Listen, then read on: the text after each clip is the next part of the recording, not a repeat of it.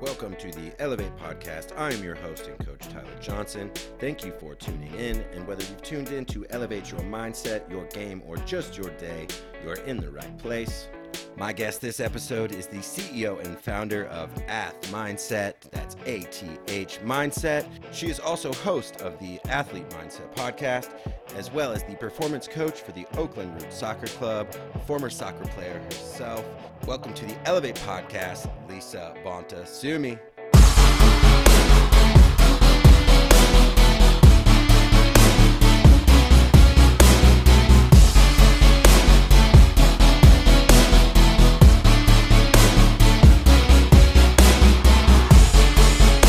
Thank you for having me. This is going to be fun. Yeah, well, wanted to start off at first and share a little bit and learn a little bit about ATH Mindset, Ath Mindset. Tell us about it. Yes, Ath Mindset. So Ath Mindset was birthed out of the visibility and the platform I have as the mental health and performance coach at the Oakland Roots. I've gotten surprisingly a lot of just attention from that role. As we know, it's something unique and newish in the sports industry.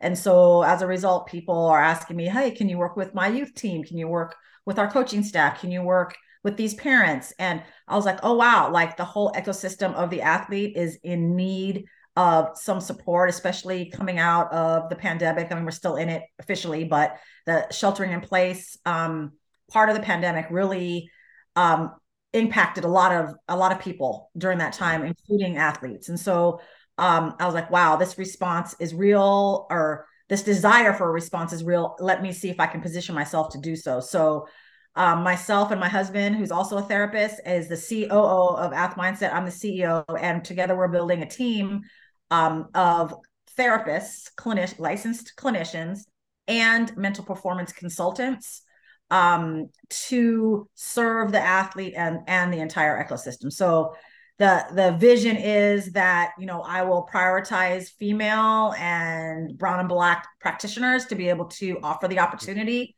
for athletes who fit that demographic to work with someone who looks like them, and to develop these up and coming practitioners through the support of our infrastructure and supervision and consultation, and help them do the work that they're passionate about and want to do. Talk about, I think most people don't realize the lack of practitioners that are Black and brown when it comes to therapy, psychology, a lot of things, and what that creates. Can you talk about that for just a minute? Yeah, I think that, if we're going to go down that road, that our systems of education are created and grounded in the white supremacy, and it's hard to access those structures fully, like standardized testing, the access and resources for Black and brown people to get their education, to take it to the next level, to be taken seriously as a profession. And that's a no-brainer for me. And I want to be able to highlight these communities and these communities of people to be able to be in their profession and be able to do the work that they want to do, and not have a barrier there for them to access and serve the populations that they want to serve. So yeah, love it. What originally led you down this career path into kind of the mental performance psychology world? Yeah, so it's an interesting story. So I've been a therapist for over 20 years, and growing up, though, I was an athlete, and I had a really, really tough time exiting the sport. I played soccer from age 7 to 17, and then dealt with an injury that ended up being an injury that I couldn't come back from. My family didn't have the wherewithal or resources to support me in my recovery physically or mentally. And, I ended up not being able to play in college. That was my hope and was on my way, but then entered college without the built-in support system of a team. Like my sisters on my team from age 7, my coaches as mentors, like they were already built in and like given to me. I didn't have the skills or needed to utilize them to build that kind of community around me. So I entered into college not knowing how to navigate my social life, navigate what is my life going to be now without soccer. Like I was only a student and athlete. And so half of me is gone. How do I like survive and already stressful environment. Any college student going into college for the first time is already a huge stressor and a huge adjustment that a lot of our young people don't have the tools and skills to navigate that transition or even know they need them. So I entered into that time lost. So for about two and a half years, I was in a real dark place. I was involved with a lot of dangerous behaviors, made wrong choices, until I found a new community. And so that was better. So it was so painful, though, I put that to the side. So fast forward again, I'm a therapist, doing my life, having fun with it, loving it. And then my daughter starts to become this amazing, high performing softball player, a sport that she found on her own, a sport that me and my husband knew nothing about. But now I think I know just as much about softball as I do about soccer, if not more.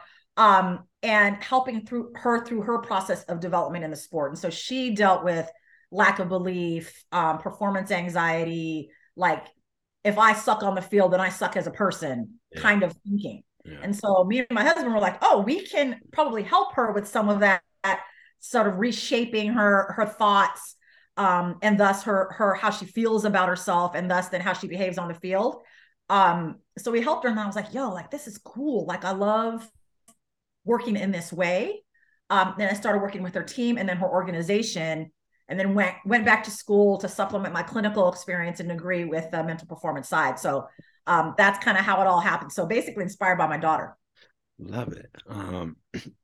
You touched on identity. I think that's an important thing, because I think I, brought it up on a few past episodes. I struggled about 3 years into my professional career after college athletics, like big time. Getting diagnosed with depression and anxiety at that point, feeling lost without a team, without a coach. What are some things that, student athletes and coaches can do to encourage a more healthy relationship and separate their performance from some of their identity? Yeah, I think it's important. Like the mantra I like to use is your sport is what you do, not what you are. Yeah. Your sport is what you do. It's how you express one aspect of yourself. It doesn't define you as a whole person. Yeah. So it's something that I talk to my young athletes about, making sure that you have other outlets to express yourself, other areas that bring you self-confidence, that bring you joy, that bring you a sense of self-pride. If we put all our eggs in one basket and then that basket breaks and all the eggs fall out, like it's tough to manage when you don't have another basket to look for. So like having multiple identities, like if that's playing an instrument or volunteering or mentoring or anything of the sort that lets you be you in other areas. I actually did a podcast interview myself with two collegiate soccer players who said that actually their interest and participation in other areas of their life besides school and their sport helped them be better when they played their sport, because they're able to bring those experiences from those other communities, those other things to their sport and to their team dynamic that actually help them feel better about what they can contribute. So I think that's so important. And I think expanding, helps us grow. Right. And I think that I kind of call it sometimes cross confidence, because you go into these things where maybe you're a novice at musically art, it's not sport. And just like you said, this confidence or new life kind of is created from this thing that isn't maybe your main thing. Can you talk about one, kind of how that confidence effect can happen, and then two, other ways that young athletes can build confidence in a healthy way? Yeah, no, I love the question, because a lot of people don't realize that confidence can be developed. That, a lot of our young folks feel like, oh, I don't really have that fire. I really wasn't born that way. Or like, that's not how we are in our family. And that like, okay, like that might be your personality or your disposition. But just because you're not born with a level of confidence doesn't mean you can't develop it. So confidence is a mental skill. And there are tools, mental tools that we can train on and practice that can help develop those mental skills. Like confidence is one, motivation, being able to regulate your emotions, those are all skills. And so with confidence, the tools that I really like to work on with my athletes are self-talk, making sure that what you are allowing to seep into your brain and your existence is positive. Yeah. Because when it's positive, then you're going to feel positive and then you're going to behave as a result of that positivity, right? So catching like, oh God, I suck today. Like, okay, I'm catching it, I'm noticing it. Let me pivot. I'm doing the best I can right now, and I'm going to keep fighting and I'm going to keep trying and I'm going to keep staying present. That's what I'm going to do right now. And then your brain's going to move in that direction and be in that area. Our brain is archaic. It's reptilian. It wants to go to the negative. It wants to make sure we're scanning for all the potential danger signs in our life, because as cavemen, that's what we had to do. Yep. Hopefully we're now evolved and our brain isn't as it, but it wants to be optimized though. If we train it, it'll optimize to what we're training it in. If we train it in positivity, affirming messages, positive self-talk, that would help in the growing of the self-confidence as a skill. That's one tool. Another one, how do you feel when they talk about, I've heard name it to frame it? So when that voice pops up, I had a friend, he used this example, he had a tangent of his own name, and when that was the voice, he's like, you could talk to it and it helps separate in some instances where oh, Jerky Jake showing up there, you better be quiet, right? At least it starts the process of separating. No, I love it. That's funny. I've never heard that, but what you're talking about is personifying the thought and naming it. We can do that in a lot of different areas. We do that even with our injury. I've learned about that through some of my colleagues around the sort of psychology of injury. We can name it this isn't my bad shoulder, and so we're judging it. It's but this is Nancy over here, and if Nancy is misbehaving right now, let's get her back on track. Or oh, that voice right there, that's Timothy. He's bugging me right now. Let's talk back to Timothy and get back to where we're supposed to be. Don't let these Nancy's and Timothy's take you off track of where you want to be. Yeah. I'm glad you brought up self-talk, because I think it's so important. So I love asking kids, if you talk to your friends like you talk to yourself, would they still be your friends? Right. And I think you're oh, we are, we can be so overly critical. Again, with this archaic brain, it's so easy to do. Exactly.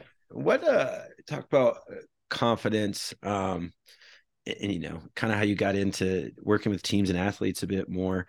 Is there a mental skill that you love teaching, or that you find a lot of your athletes that maybe there's a lot of aha moments around, maybe a couple of weeks later after they learn it, that kind of gets you jazzed up to teach people? Totally. I mean, I think whatever the mental skill, so let's say whatever their scenario is and whatever mental skill that they can develop to help with that scenario is what I get excited about, because each athlete's different. Yeah. And if we can identify what's the area that you feel that you're lacking in, or hearing them tell their story a little bit, then I can be oh, that sounds like motivation, or that sounds like confidence, or it sounds like you don't know how to calm yourself in a certain scenario. Me learning and having them share their story and share some of their lived experience. And I can say oh, I have some ideas about how you can feel better about that aspect of your sport. And so let's say if we move on to motivation as a skill, then I can teach them some of the tools to help develop that skill. And imagery and goal setting are some of my favorite ones. Goal setting, because let's say a goalie says, I want to, have a clean sheet. So not have any goals against me in this game. Okay, but you have to remember that has not everything to do with you. You're not fully in control of that goal. That's an outcome goal that you might have for a couple games this next game, but what are you going to do in your position? How are you going to prepare to help make that most successful, knowing that there's so many aspects that are not in your control? Or maybe breaking it down to a process goal. I am going to do these many I'm going to rehearse saving the ball, diving to the right side 50 times at the end of training session this week for the upcoming game. So that's a process goal that's measurable, that you can check off when you do it. It's fully in your control. And that builds that motivation and the confidence actually to be oh, I'm in charge of this. I have some agency. I can do this. And then hopefully, everybody else on the team is doing their part and setting their process goals to also contribute to that. Yeah. So that's a really important one. making sure that the goal you're setting is something that you're fully in control of and that's realistic and measurable and something that you can check off. And when you check it off, the brain likes that. Yep. So Yep. being able to set those goals, check them off. Yep. Get some dopamine and check it off the box. Dopamine, exactly. Right. And that's just like, it's that you can deal yourself the good stuff. You know, you touched on it, being a sports parent. It, a lot of youth ecosystems can be chaotic, often when asked about, attributed to our parents. What are some things that parents maybe sometimes get lost on, and maybe to follow up, things that they can do to best support their child wherever they're at in their kind of athletic journey? Mm-hmm. I mean, I think the first part of the answer to that question is the parents having a self-awareness of who they are in relation to their kid in their sport.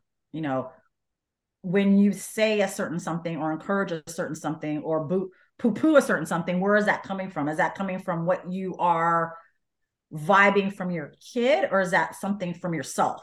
Like, I find that a lot of parents, without them even realizing it, so that's where the self-awareness come in, are living vicariously through their kid. Like, I never made it to such and such level, but I'll be damned that my child won't. And so, like, I'm going to do everything I can to get them there without asking the child, like, is this what you want to do? Like, are you prepared for this? Are you preparing for this level and this type of competition or this type of participation? Like, are you good? And like, just having our kid guide us. Yeah. I think that's because our kids, they feel a lot of pressure, even the verbal and nonverbal pressure that gives them anxiety. They don't want to let anybody down. They want to impress their parents, and they won't speak up about it. They want to just do what they're told and like go out there and like make them proud. So we have to be really, really sensitive and conscientious and aware about what's going on with the kid and how to best support them being who they want to be in it. Because I tell my kid all the time, she wants to play college softball. I'm like, this is reality. It's not all fun and games, girl. Yeah. There are times when you're going to be getting up at 5 a.m. to do weights and like train 2 a day and like get home at 8 and not have eaten and still have to do your homework. Like, you ready for that? Like, a lot of parents need to know what the reality of it is. This isn't about just like the big dollar, like scholarship and NIL deal or blah, blah, blah. Like, preparing themselves and their kid for the realities of what it is. That's, my dad joked when I was fortunate to get a football scholarship. People would say, hey, your kid got a free ride. And he'd say, no, I got the free ride. He's working his ass off. And I think that it only gets harder. And I think that's, the harder and you get further from your support system. And I think that is also a big stat out there that, 1 out of 5 kids that do give up their scholarship, it's because they're too far from home. Yeah. It's the support system that's absent. And so I think, again, importance of creating these skills so that we can support ourselves better. Exactly. And learn how to create a new support system elsewhere, to be able to not feel alone. Because that's what happened with me in college when I was in that dark spot. My work study boss became my mom away from home. And then she invited me into her family and her community. And so I felt like a part of something again. So if it's not with us when we go, like, how do we create it or find it before we even get there? Yeah. Most definitely. One of the things I wanted to ask you too, another former guest of mine, we're having the conversation around the saying, how you do anything is how you do everything. And we were talking about how it's a little bit outdated, lacks a lot of evidence in the real world. And, we were challenged by 1 or 2 other people in this, but the thing I kind of take from that is also this idea of, wanted to hear your opinion on that, is how you do anything, how you do everything. And, the other thing we talked about was context does matter in our world. And I think when you look at that relationally, it falls very flat in how you treat your husband or child is how you treat everyone, because I don't think that's realistic either. But what do you think about that saying? How does that, when you kind of talk about it? I've never heard it. I get it. I hear it a lot. And so I just wanted to get your thought on it. I guess kind of a tangent on that question. Uh, Coaches a lot of times cry for buy-in. I want buy-in on my team. I want kids and families, whoever, to buy in. And I think that buzzword kind of trips my trigger a little bit because I want to know what you're selling. And you talked about creating that community and that culture, but how can coaches create cultures where instead of trying to offer to sell something for buy-in, that they're giving their athletes and people in the program equity to create what they're being a part of? Exactly. Right. I love that. Like if you're asking for buy-in, that means you're selling something and it's already been created and manufactured. So it's not a collaborative product, quote unquote, or piece of whatever or something that like I think every season, and this happens and every year, especially in the collegiate seasons the way they are, like every year it's a different crew, it's a different squad. Same with the pro sports. Like we're about to, we're just announcing our new coaching staff for this upcoming season. And then thus comes, okay, who are the personnel, who are the rest of the staff. And it changes every year. And so those humans who make up the squad and the staff bring their own individual vibe, culture, way of doing things. And I think it's the staff's responsibility to highlight the strengths of all of that and bring us together for a few common goals or sets of values that our organization is about these core values. Our team runs from these core values, and this is how we're going to express them in the team. And this is how we're going to know each other and bond as humans with the same goal about those values, but also winning. Like people want to win. Yeah. And it's the process of how you get to winning that I think is important, sometimes left out. Do you want to be like winning, crawling over the finish line, so to speak, with bloody knees? Or do you want to win with, your hands in the air and everybody have their arms around each other, crossing it together? It's just, how do we create that experience? And it starts with it being collaborative and not, I'm dishing you this thing, you got to buy it or not. But like, how do we come together and create it together that we can all have some say in, that we can all have some ownership in and accountability and believe in it. Yeah. Love it. Your former soccer player, the World Cup's going on right now. Do you have a prediction for the next game? It's so funny. I find myself like switching. I was just watching before I got on with you, actually. I'm switching between Costa Rica and Spain and Japan and Germany and like those teams and like I'm getting them mixed up because who's playing who, but I'm like, I don't care who plays.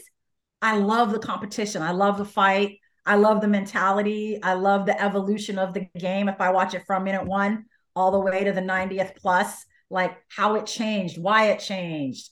When personnel is subbed in or subbed out, how does the culture of the play change because someone has new ideas or a new energy about how to execute their role? And after like assessing kind of what the vibe is from the other team, we make the adjustments and all. It's just so cool. It's so fascinating, cool. So I don't have a favorite. I will, though, on Saturday morning, get up at 6 a.m. to watch the U.S. team play. I will do that.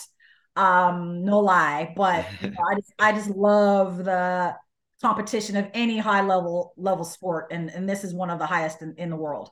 And other cool. How did you? They had, I think, the first all-female reffing crew, officiating crew. That was Costa Rica, Germany. I think that I was watching. Awesome. When I saw it on socials that it was happening, I was like, let's go. Like it's about time. And I hope this isn't the last. It's the first of many, hopefully. And I was watching the on-field ref and she's so like tiny compared to the guys and blowing her whistle, getting in there. I was like, go girl, do you. Like she was not afraid to like get in there. And I loved seeing it. She's super confident. So she was holding it down really well. Love it. Last question. In your work, what brings you the most joy in what you get to do? Love the question and thank you for it. Building relationships, like knowing people, knowing them beyond what they're able to do, like knowing what brings them joy, what helps them feel loved and how they love. helping them identify their strengths and like ways to show up in the world that they feel proud about. But building those relationships, with my own technical team, my colleagues there, to the players, to the parents of the players, to front office staff, the coaches. It's just that human interaction and that knowing is really, really why I get up every morning. Yeah.